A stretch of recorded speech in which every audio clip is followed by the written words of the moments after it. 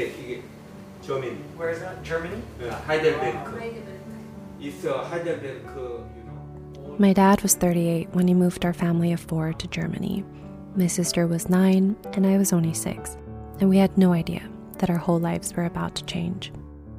He told me that his fascination for wanting to live abroad began when he saw a photo of the Swiss Alps on the page of a calendar. Living in the concrete jungle of South Korea, he had never seen such natural beauty before, and he was taken back. He was curious about what life would be like living abroad, to be able to experience a life so completely different from the one that was handed to him. So he looked for job opportunities that would relocate him, and one day, the right opportunity came along his way. I remember almost every weekend we would travel to nearby towns. On holidays and extended days off, we would go further to venture out to see different cities and countries. My dad in the driver's seat, my mom in the passenger seat with the map in her hands, my sister and I looking out the window, watching the whole world pass us by. The 4 of us slept many nights in our tiny little tent or booked last-minute hostels. It wasn't glamorous by any means, but my heart felt so full. And to me, I didn't know happiness could exist in any other way.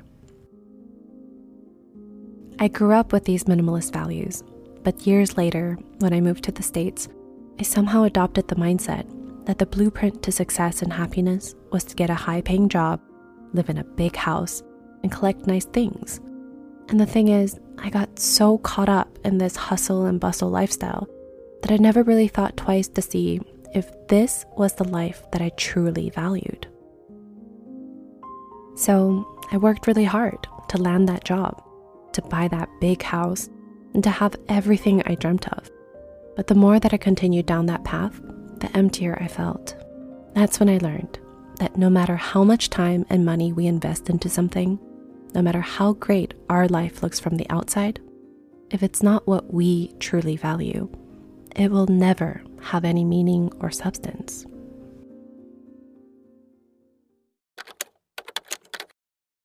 Early on this journey, we sat down and thought about if we could live anywhere in the world, where would it be? And we both kind of looked at each other and knew it's probably my favorite place in the whole entire world, and that's Portugal. 9 years ago, I decided I wanted to live abroad in France, but my visa was rejected. My heart was so broken. I felt lost and directionless, but in hindsight, this rejection gave me a chance to go down a different path. As they say, when one door closes, another one opens. During that time, I met my husband, moved to Hawaii, adopted my 2 sweet little dogs, and collected so many cool stories along the way. But I never gave up on that dream of living abroad. So this time, my husband and I planned together to make this move to Portugal. Not because moving to Europe is going to solve all of our problems, but because we both value experiences over material things. We both love exploring other cultures, language, and food, because we both want to see life from the eyes of other people around the world. This is what my dad had shown me all along. It just took me a while to come full circle to see that this mindset was the biggest gift that he gave to me. The planning and prepping took years, but we got our finances ready, sold most of our stuff, and rented out our home and applied for that long-term visa. And now, all we had to do was wait.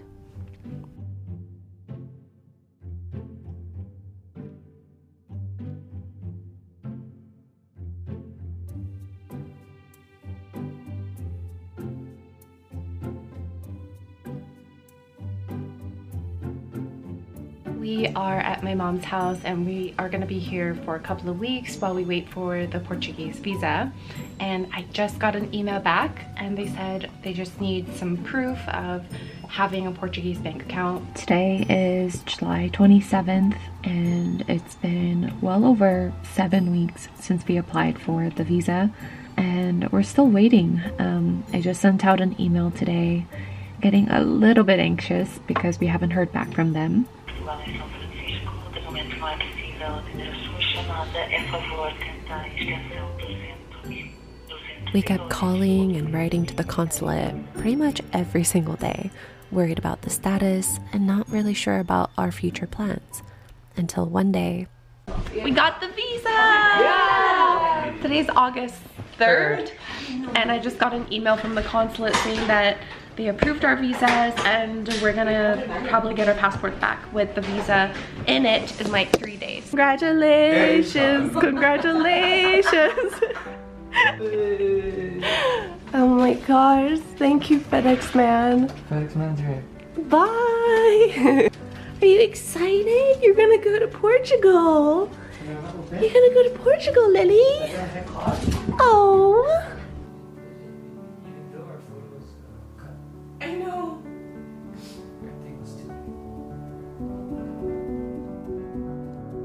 Hey guys, it's been so long since I last posted a video. I hope you're all doing well.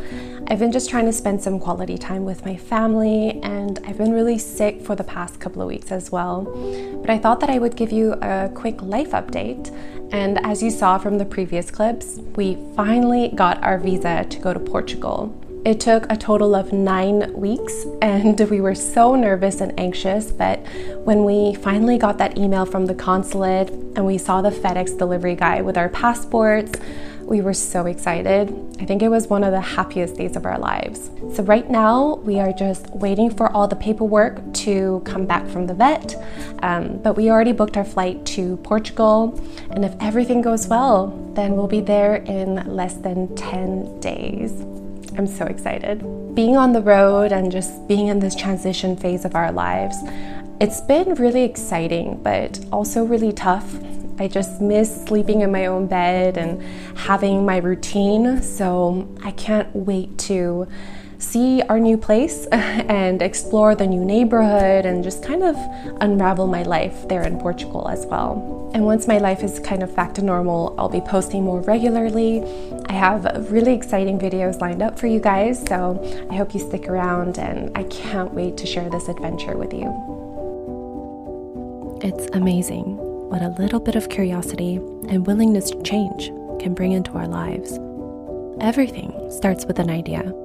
And when we take action towards our vision, there will be a switch one day where our dreams become our reality. And when we go after our dreams, we encourage others to go after theirs as well. So, I guess the moral of the story is, never settle for anything less than what you think you deserve. Never underestimate your thoughts and your ability to make those dreams into something tangible. It might be a slow, bumpy, and windy road, but as long as we're living and willing, it's never too late. Thank you to all 500,000 of you for supporting me and investing your time into my life. Thank you guys from the bottom of my heart. See you guys in the next video. Until then, take care, and I'll talk to you guys soon. Bye.